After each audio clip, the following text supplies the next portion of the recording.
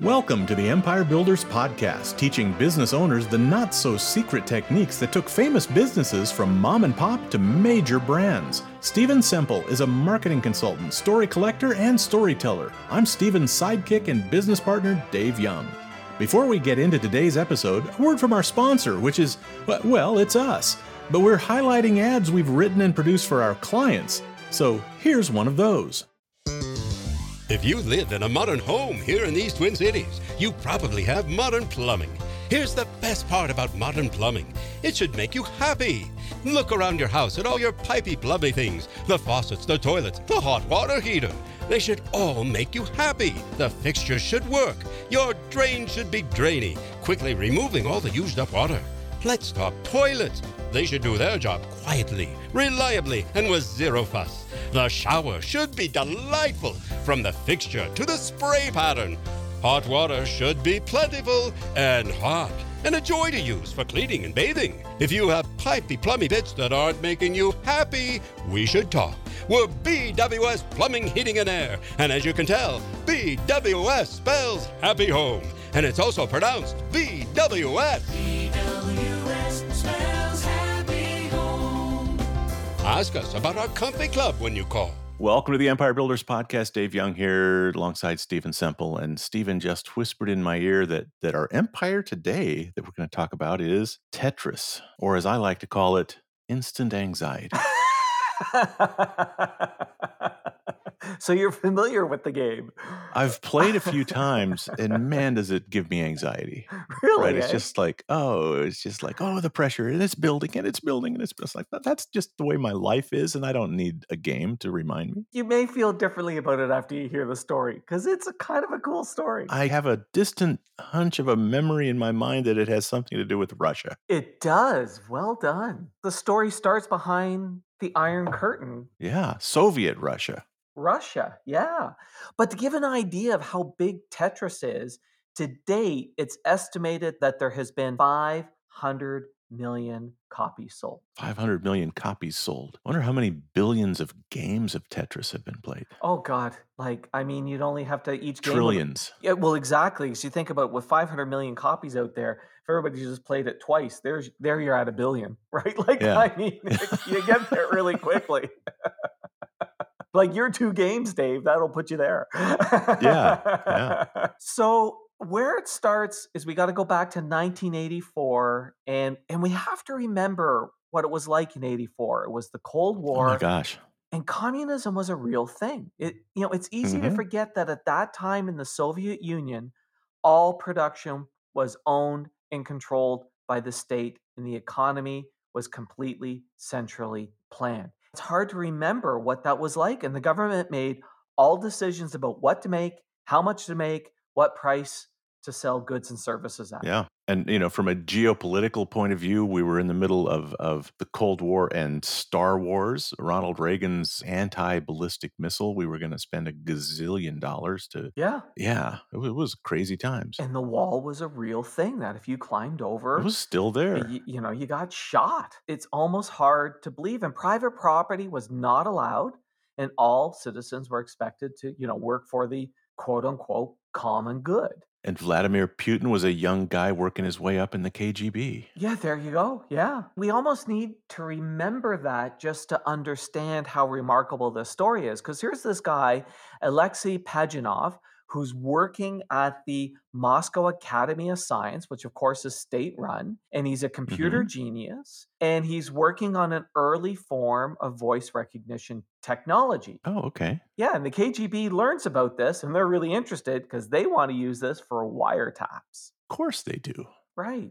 And Alexei's very anti-war, and he has to work on this project, but on the side, he develops an interest in building a game. He's a dreamer in the computer industry. He believes everyone should have one, and that computers should be there to make things better. And if we think about the early mid-'80s, that was a common theme in the computer industry. But finds himself instead making things for the military. And his real goal is he wants to get out of the Soviet Union. And he likes this game. There's this little puzzle game that he likes playing, which is called Pentamone. It's like dominoes, but it's a pentamones. And it's a puzzle game that involves arranging 12 sets of geometric shapes that make up 5 squares called pentamones into a large rectangle without any overlaps or gaps. So you basically have got these Okay. pieces that you assemble, So like static Tetris. very much like static Tetris. Okay. So the game was invented in 1950 by Solomon Golub, a mathematician at the University of Southern California. So Alexei thinks,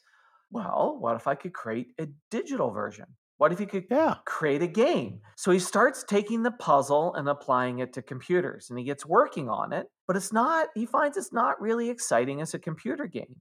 So he starts thinking, how can I make it exciting? And he starts thinking about pieces falling from the sky. How can we give Dave anxiety? How can we give Dave anxiety? Exactly right. Because it's all about you, Dave. Uh-huh.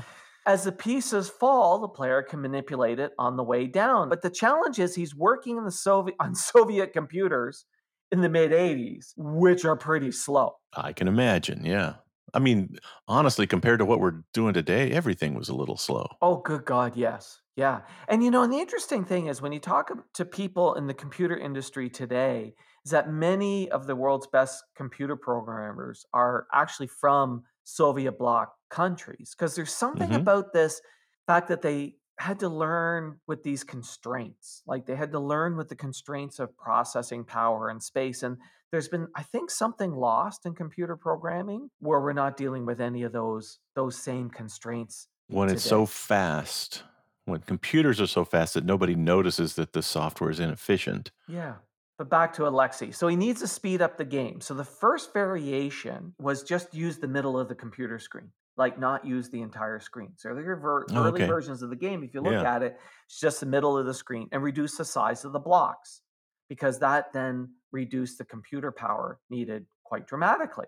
And honestly, I mean, this is still 84 is still the era when computer games were like adventure games. They were text-based almost for the Yeah. most part. Yeah, exactly. So doing anything in some kind of graphical form is going to be challenging and new. Yeah, absolutely. But so he does that. He reduces the size, gets it running better, but it's still boring because here's the thing that's missing.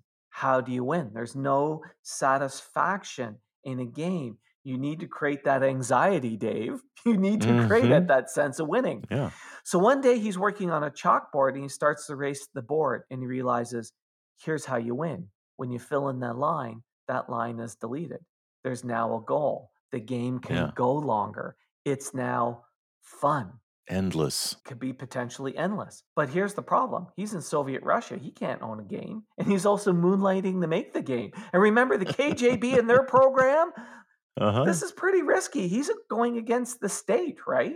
He's supposed to be Yeah. working on voice recognition software for the KGB And he's using state resources to fiddle around. to build this game. But he knows programmers all over Russia, and he believes this. If he casts this game to the wind, it will get a hold somewhere, even though he's risking getting arrested by doing this. So he names it Tetris, he puts it on a floppy, and he hands it out to people, hoping it gets out.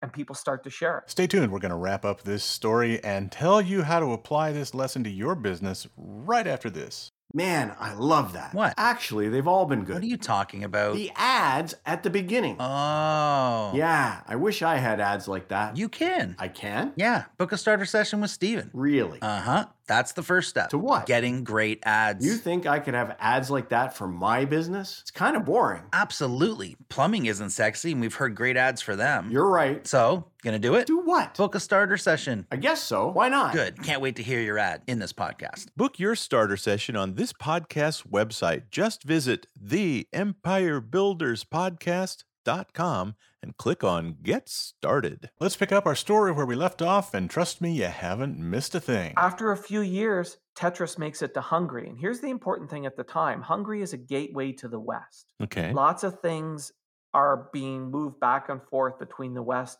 and communist Russia through Hungary. And Robert Stein comes across Tetris. And Robert works for Andromeda Software, and he actually specializes in importing software from the Soviet Union. Oh, wow. He loves That was the a thing. game. Yeah, he loves the game. He reaches out to Alexei and he wants to make a deal. But remember, it's communist Russia. The state owns it. So to make the deal in 1986, Alexei has to sign it over to the Soviet government for 10 years. Only way to get it to the West. Wow. Now, here's the other thing. because it was made to run on such small, inefficient computers on such a tiny screen, it ends up being perfect for a Nintendo Game Boy. So Robert convinces Nintendo to include Tetris in the release of Game Boy, and Game Boy is released on April 21st, 1989. And in 6 months, it sells 2 million units. Huge success. Wow. Yeah. But Yeah. Dave, what else happens? You're a history buff. What else happens in 1989? Is that the wall comes down? November 9th, the wall falls. So the Berlin Wall falls. We're into the Soviet Union collapsing economically. Right. So Alexei doesn't see a dime right away, but he's able to leave and go to the US. Okay. 1996 rolls along, the IP expires, and guess what he's able to do? He's able to own it again, and he's now a really wealthy man. Nice. But here's the thing I found interesting. Like, there's all this stuff about the Soviet Union and whatnot, but so often when I meet people who've invented things, they're afraid to tell people about it. Right? Like, Yeah. oh my God, I can't because it might get copied or it might get this or it might get that. And Alexei, now granted, he did this because he had no other choice, but Alexei started with the strategy of, I'm going to pass this out to the world. The world needs to know, but he could have easily sat on it and made it the world's best kept secret out of A, fear of being arrested, B, fear of losing it, C, fear of not being able to profit from it. All those things, but he let go of all those fears and said, look, I've created this thing that's really cool and neat. First and foremost, I need to share it with the world. Yeah. And I found that really interesting that he had that mindset. And share it from a place that's almost impossible to share anything. Right. And in the end, it's that sharing that led to the success in this game and the success with him. And yes, there was lots of other happenstances that happened around that, but it was that thought process to me that I found so interesting. And I also found interesting that the obstacles of dealing with the limited programming power of Soviet era computers is what allowed him to build something that fit so well for something like Game Boy. Gosh, I've been telling people for years. I've taught classes on content and talked about people teaching their ideas. And the best advice is always just start giving away your expertise. Just start showing that you know what you're doing. Give it away. And eventually you're going to come across somebody that's like, I really like this and I'm behind you and I want you on my team. Yeah. It's this whole thing of if you hold on to it too tightly, it just remains a secret. And when it remains a secret, it doesn't benefit you at all. And yes, there's also stories where things got ripped off and people have been taken advantage of when they share it. But more times than not, you gotta be open with the world. You have to be open with the world. Mm-hmm. Well, it's a great lesson for him. What did he go on to do? He went on to work for a number of other gaming companies, and he's developed and worked in computer software when he came to America, but nothing at all close to the success of Tetris. He's the guy. I'd have changed my name to Tetris. There you go. Dr. Tetris. That's it. Dr. Tetris. That would be the one that would really make it happen. There's a real philosophical bent to this, and that is create something and give it to the world. Yes. Put it out there. Yes, absolutely. Absolutely. And if you don't benefit directly, you're going to benefit indirectly through appreciation and recognition. Exactly. And that's not a bad deal either. It's true. And if you hold on to it, it just remains a secret.